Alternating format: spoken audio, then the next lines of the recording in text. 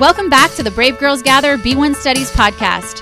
Hi! That's my Brave Girl, and you're listening to episode 6, the teaching for the study content of week 5. Hi, everybody. Welcome to our second week of gathering together in homes. I am not sure how you guys are doing, but I would just let you in on a little bit of what's happening here. I would say that we're beginning to feel some of the friction, you know what I'm saying, of living in close quarters all the time. And we're just getting through it. You know, we're keeping our eyes focused on what is good. I'm doing that for myself, and I'm also trying to do that for my kids on a daily basis. We're looking at new ways of doing things and coming up with new ideas of new things to do in general. And I want you to know that if you can hear the sound of my voice, that I have prayed for you. I have prayed that the King of Peace would rule in your hearts and in your homes, and I've prayed provision, protection, and well health over you. Tonight, I want to begin with a story of one of my older sons. He's 20 years old, and this is a story from when he was entering into his freshman year of high school. You see, ever since he was a little boy, he had played the game of lacrosse, and he could not wait to get to high school where he could play for the varsity lacrosse team. So he tried out his freshman year, and unfortunately, he did not make the team. And so I sat down with him, and I explained to him, you know what, son, sometimes we have these plans, we have these hopes, we have these dreams, and things just don't turn out the way we thought they were going to turn out. But God is here with us in the middle of it. And sometimes He has something better worked out in the middle of the disappointment that we're walking through. And so my son, he was also offered, he didn't just not make the team, he was actually given an offer to play for another team, which was a local club team here in the area. And that year of lacrosse turned out to be his best year of lacrosse yet. He started every game, he was a top scorer, and he ended up being a regional MVP. And so, I wanted to share this story is we are walking in a time that we didn't plan, that we didn't expect. And it can be so easy to get discouraged and to worry and to have fear. And I just want to remind us that God is here in the middle of it with us. He's walking with us. And He wants, it's possible that He wants to show us something in the middle of this. He wants to teach us something. He wants to do something so that we can walk out of this better than we did walking into it. My son, he tried out the next year for the varsity team, and he made the team with a resume behind him showing what kind of player he was. And so we're going to dive in now to Hebrews chapter 7 and chapter 8. That's what our study content was on this week. So if you have a Bible, open it up to chapter 7 of the book of Hebrews. And if you have tonight's handout, get that out as well. We're going to be using that. On your handout, it has Genesis chapter 14, verses 18 through 20. And that's where we're going to begin. We're going to look at the first part of Hebrews chapter 7 and this account in Genesis chapter 14 together.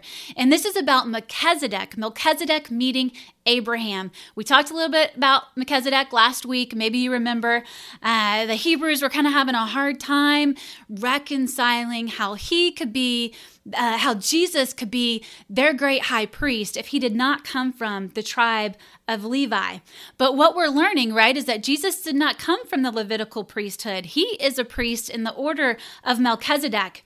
And so we're going to learn more about who this Melchizedek guy is tonight. So let's get started. Here are some things that we learn from this section of scripture about Melchizedek. First of all, verse 1 tells us of Hebrews chapter 7 that he was a priest and he was a king. He was the king of Salem, which, by the way, was also Jerusalem.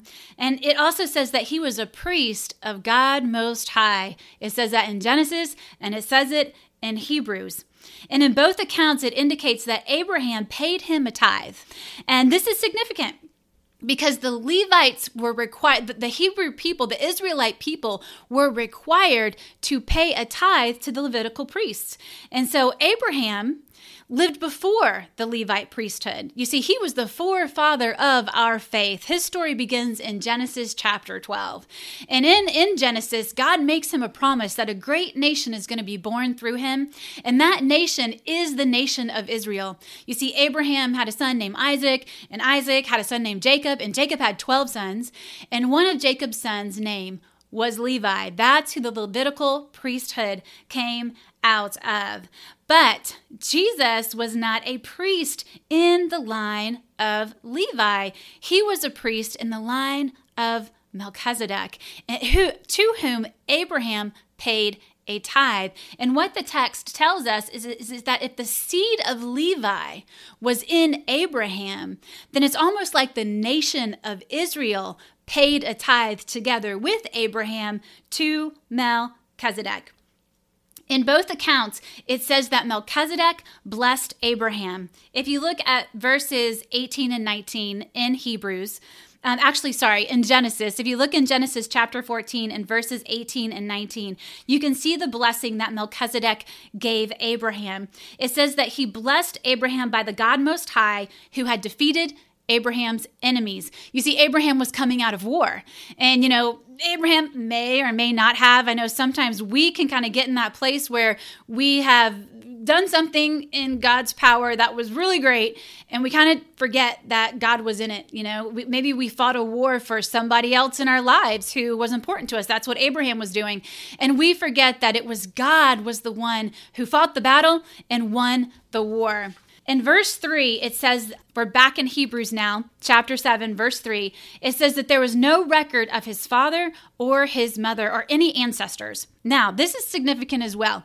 If you have read through parts of the Old Testament, you know that there are some long lists of ancestral lines. You see, during that time, it was important who you came from.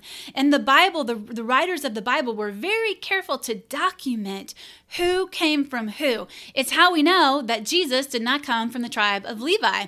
We know that he came from the line of Judah because his ancestry was recorded.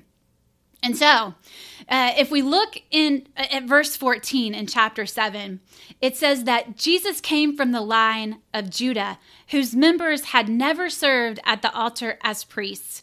And in verse 16 of Hebrews chapter 7, it says, Jesus became a priest not by meeting the physical requirements of the law. I love this part. Check it out. It says, but by the power of life which cannot be destroyed. That is the priest we serve, the one that was instituted by the power of life which cannot be destroyed. Also in verse 3, it says he had no beginning. Melchizedek had no beginning, and he had no end. And so Jesus, because he lives forever, and he's from a priesthood that lasts forever, he is able to, in verse 25, it says, he is able to save us once and for all. And in other versions, it says that he's able to save us to the uttermost. Doesn't matter where we are, where we've been, where we're going, what mess we're in. Jesus can save us to the uttermost, and he lives forever to intercede with God on our behalf. If you're wondering what Jesus is doing up in heaven, he's interceding with God on our behalf. And when you add all these things up, it's not hard to agree with the end of verse 3 in Hebrews 7, where it says, Melchizedek resembles the Son of God. And when we consider that, if you jump into the Genesis passage that's there on your handout, it says that Melchizedek brought with him, when he met with Abraham, he brought with him bread and wine. And we know another holy meal that contains bread and wine. We take it. It's called communion. So it's almost like God is placing a passage there right in Genesis of this encounter between Abraham and this priest who has no ancestral line, no beginning, no end, who's a priest of God. And he has communion with Abraham. And I believe what that's demonstrating to us is that God covered it all. You see, the cross, Jesus' body, which was the bread represented his body that was broken, and the wine, which represented his blood, covered all the way back to the beginning of the nation of Israel. When Abraham, who had the seed of the tribe of Israel in him, took communion with Melchizedek, and it's like that communion carried us all the way to the cross, where the communion would be lived out in physical form, and we would receive all that communion had to offer. So why does this story of Melchizedek matter so much to us? Well, I believe something that we're supposed to get from this story is the consideration of how the Hebrews were struggling to receive Christ as their high priest because they were stuck in these old ideas and these old ways of doing things. You see, they thought they had everything figured out. They were confining God. They were limiting God by the way that they were seeing God. It's almost like their religion had become an idol. They were more committed to these ideas and these things that they were supposed to do than they were to God and receiving from Him this good and wonderful gift that He wanted to give him. And I wonder in our lives where we might be like that, where we might have God confined, where we believe that He works in a certain way. And so if He's not working in that way, then He's not working. And if He's not doing what we believe that He should be doing, He's not doing anything. And that's where we have to be careful. You know, when we started this study, we started with 2 guardrails. I don't know if you remember them, but if you do, just shout it out right there in your living room or your bedroom or wherever you are. And let me know so that I can just really celebrate that you remember that. But it's be open. Be open. We're going to talk about the second one in a minute, so don't worry if you shouted out the other one.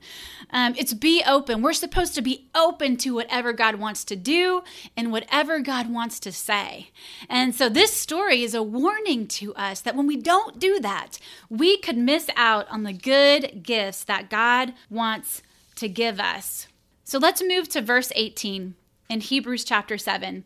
It says, "The old requirement about the priesthood was set aside because it was weak and useless. For the law never made anything perfect. But now we have confidence in a better hope through which we draw near to God." You see, the old system of the Israelite people, the system that they were under, could never make them clean.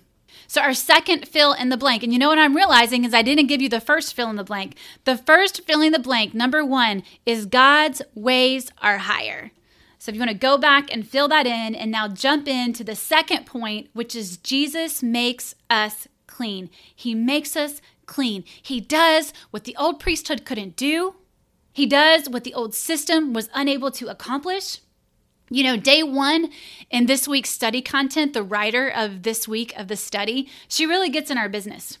She begins talking about the religious leaders of the day, and she draws us to a scripture in Matthew. If you did the study content this week, you'll remember in Matthew chapter 23, verses 23 through 28, Jesus offers a woe to the religious leaders of the day. He tells them that they are focusing on the outside, but what He's interested in doing is cleaning the inside. You see, the old system with its physical requirements made the outside, and I brought a little dish here. In this passage, it says a cup, and in some other of the texts, it says a dish. So I brought a dish because I thought it would be easier for you to see. But the old system was really good at cleaning the outside of the dish and making it look really nice and really pretty. But the problem is that this was based on their works. Their works could make the outside of the bowl look really nice. And so when we focus on what we're doing instead of our love for who we are doing it for, it allows pride to start creeping in. And that's what was happening with the Hebrew people and particularly with the religious leaders of the day. Pride was getting in. You know, when we focus on our works, when we focus on what we can accomplish, we forget who we are and we forget who God is. And who we are is sinners saved only by His grace. Christ is the only one who is holy and blameless. And in verse 26 of Hebrews 7, it says, He is the only one unstained by sin. He has been set apart from sinners. He's been set apart and has been given the highest place of honor in heaven. A continual recognition of who Christ is and who we aren't brings us back to the humble position needed to receive His power in time of need, because it reminds us that we need Him. If we think that we can do it on our own, we leave God over to the side.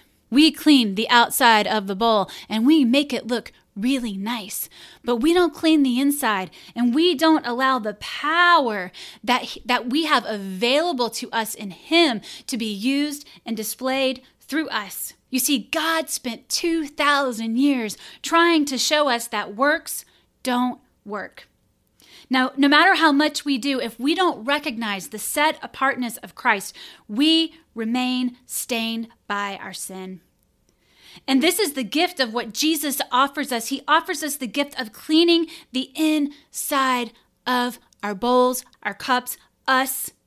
In the end of chapter 8, it says, when He cleans us out, He forgives us of our sin, never again to remember them. This is the gift of what we get in Jesus. We get our souls cleaned out, no longer to be remembered by Him. In what way are you, am I, maybe a little bit like the religious leaders of that day? Where are we putting out our best clean selves?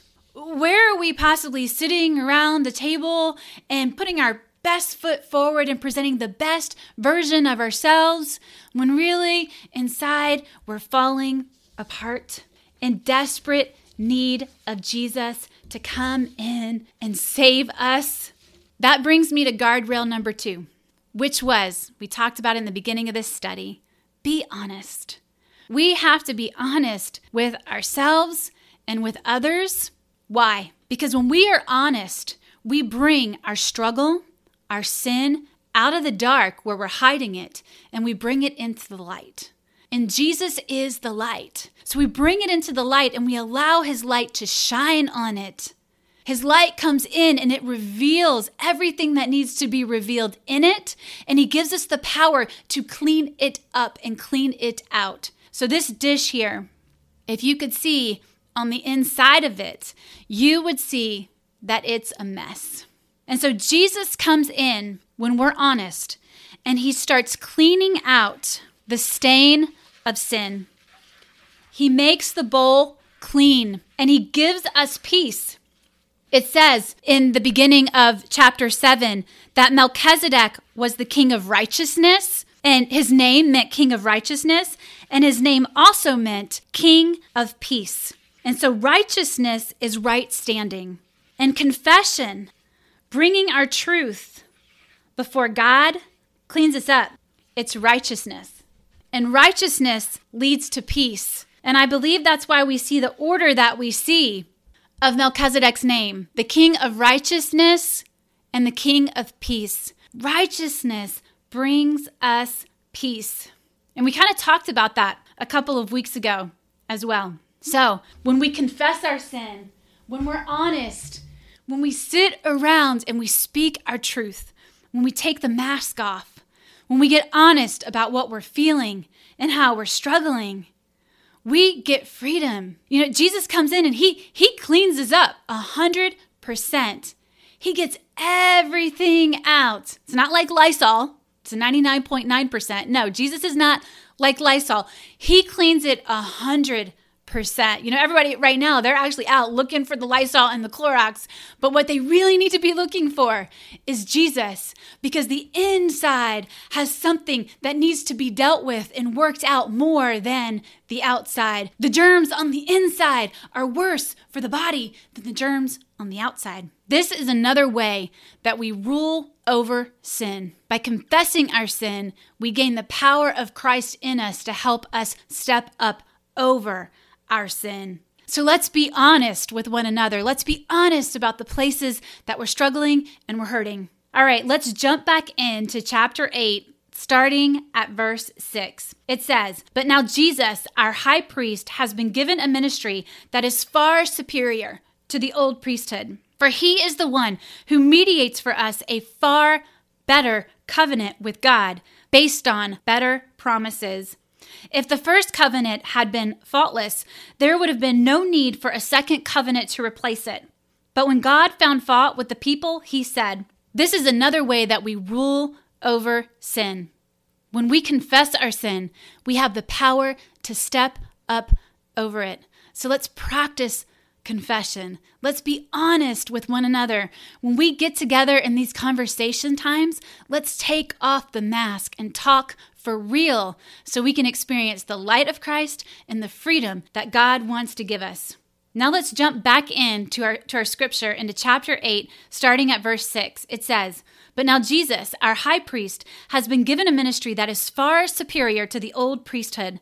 For he is the one who mediates for us a far better covenant with God based on better promises.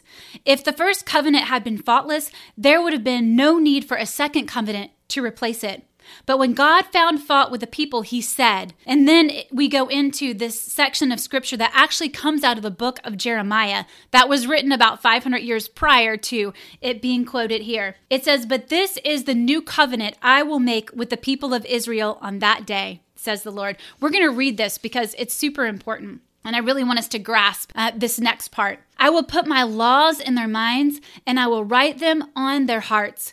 I will be their God, and they will be my people. And they will not need to teach their neighbors, nor will they need to teach relatives, saying, 'You should know the Lord.' For everyone from the least to the greatest will know me already, and I will forgive their wickedness," and here it is again, "and I will never again remember their sins." So you might be wondering, well, why are we here, Mandy? Why are you here teaching us this if we don't need a teacher? Well, last week I mentioned the story of Martin Luther, and he was the one who nailed the 95 Theses to the door of the Roman Catholic Church. One of his largest arguments that he made was that men and women of the day were priests. They actually had a saying that said that they would say during that time, "Every man is a priest." You see, prior to the 95 Theses, if you wanted to know about God, you had to go to the priest of the church.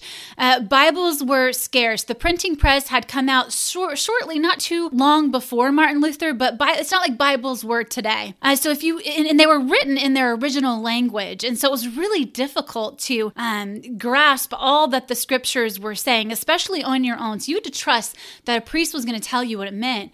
Well, when Martin Luther began studying the scriptures on his own, he began to see what we know today, that we are the priesthood. And so what that means is that we get to understand, as it says in this section of scripture, that God's word is written on our hearts. It's written in our minds. And so the power of the word in our lives today is as we pull it out and we read it and we spend time in it, the word starts to bear witness with what God has written in our hearts. And we also have received the Holy Spirit through Jesus when he went and he sat down next to God. When he was resurrected and he sat down in the place of authority and power, his Spirit was poured out and we received his Spirit. And his Spirit gives us the ability to understand what we are reading. And that's what Martin Luther wanted the people to know. They could read the word. And because the printing press had been created, around this time, Bibles started to be printed more often, and they actually started to be translated into the languages of the people. And so it makes me think about our access to the word today. I mean, we can get the Bible anywhere, right? We can get it in all different types of versions. And so what does God want for us? That the fact that he's given us so much access to his word. What does he want to show us through his word? Something that Martin Luther really wanted the people to understand is you get to go directly to God now. You get to know him personally. And that is your third and final fill in the blank. We get to know God personally. His Spirit is all around us, revealing to us who he is and where he is. I was talking with some friends recently, and one of them shared that they believe that God is moving through this present time so personally. In the middle of all this, he is here. He's not absent. And he's with each person in a personal way. And in some ways, he's meeting us with his mercy. And we see it and we know it. He's meeting us with provision and we see it and we know it. And then in other ways, we're met with suffering, the allowance of suffering. And I believe a lot of it, we had another friend who was struggling in a certain way, and then it was like she got a custom-made challenge in that place that she was struggling in. And as she shared about that, I could say that I'm experiencing some of the same thing. And so there are also these areas where we're experiencing the struggle. And I believe that those are places where God wants to refine us. It's almost like a big light is shining down, and it's revealing all the cracks in the surface and in the foundation. And God is wanting to use this time to fill the cracks, to clean us out, to make us better. May not a one of us come out of this time unchanged. May we gather everything that God wants to give us in the middle of all this, and may we carry it out of this season with us. And I know that some of you are struggling. It's hard. It's hard to trust. It's hard to be around your family all the time. Maybe you've lost your job. Maybe you're not going to school. Maybe you're worried about how you're going to go back to school. Maybe you're worried about your family. Maybe one of your family members works in the healthcare field or is out still working and you're nervous for them. Or maybe there's even bigger things going on in your life and in your heart and around you right now. I want you to know that God is so near right now. He is so close to his people in this time. He hasn't abandoned us. He's right here. He's working things together for good. He's doing more than all we can think, ask, or imagine. I recently listened to a podcast that a friend had sent to me. It was the message from Passion Church from Pastor Louis Giglio. And he talked about the two ships on each side of our country right now. They're naval hospitals. One of them is in the port in LA, and its name is Mercy. And another is in the port in New York, and its name is Comfort. And he used it to describe a visual representation of God right now. He's got us covered from coast to coast. He's coming in on both sides. He's got you covered from one side to the other. He's coming in on both sides with mercy and comfort. If we will just have the eyes to see it and receive it. And in the middle of this time, let's keep our bowls clean. Let's keep our hearts clean. Let's confess our sin to one another. Let's be open and honest when we are struggling. We don't have to say, you know what, I got it all together. I got this. It's good. I'm good. Someone asks us, how are we doing? I'm good. And really inside we're like, I'm a mess. I'm not okay. And let us allow the light of Christ to shine in so that we can experience his peace. Let's pray. Father God, thank you so much, Lord, that your comfort and your mercy. Thanks for listening to this week's episode. If you enjoyed the message, feel free to subscribe to the podcast by hitting the subscribe button. Or you can share it with your friends by copying the link for this week's episode. We invite you and your friends to join us back here next week for episode 7.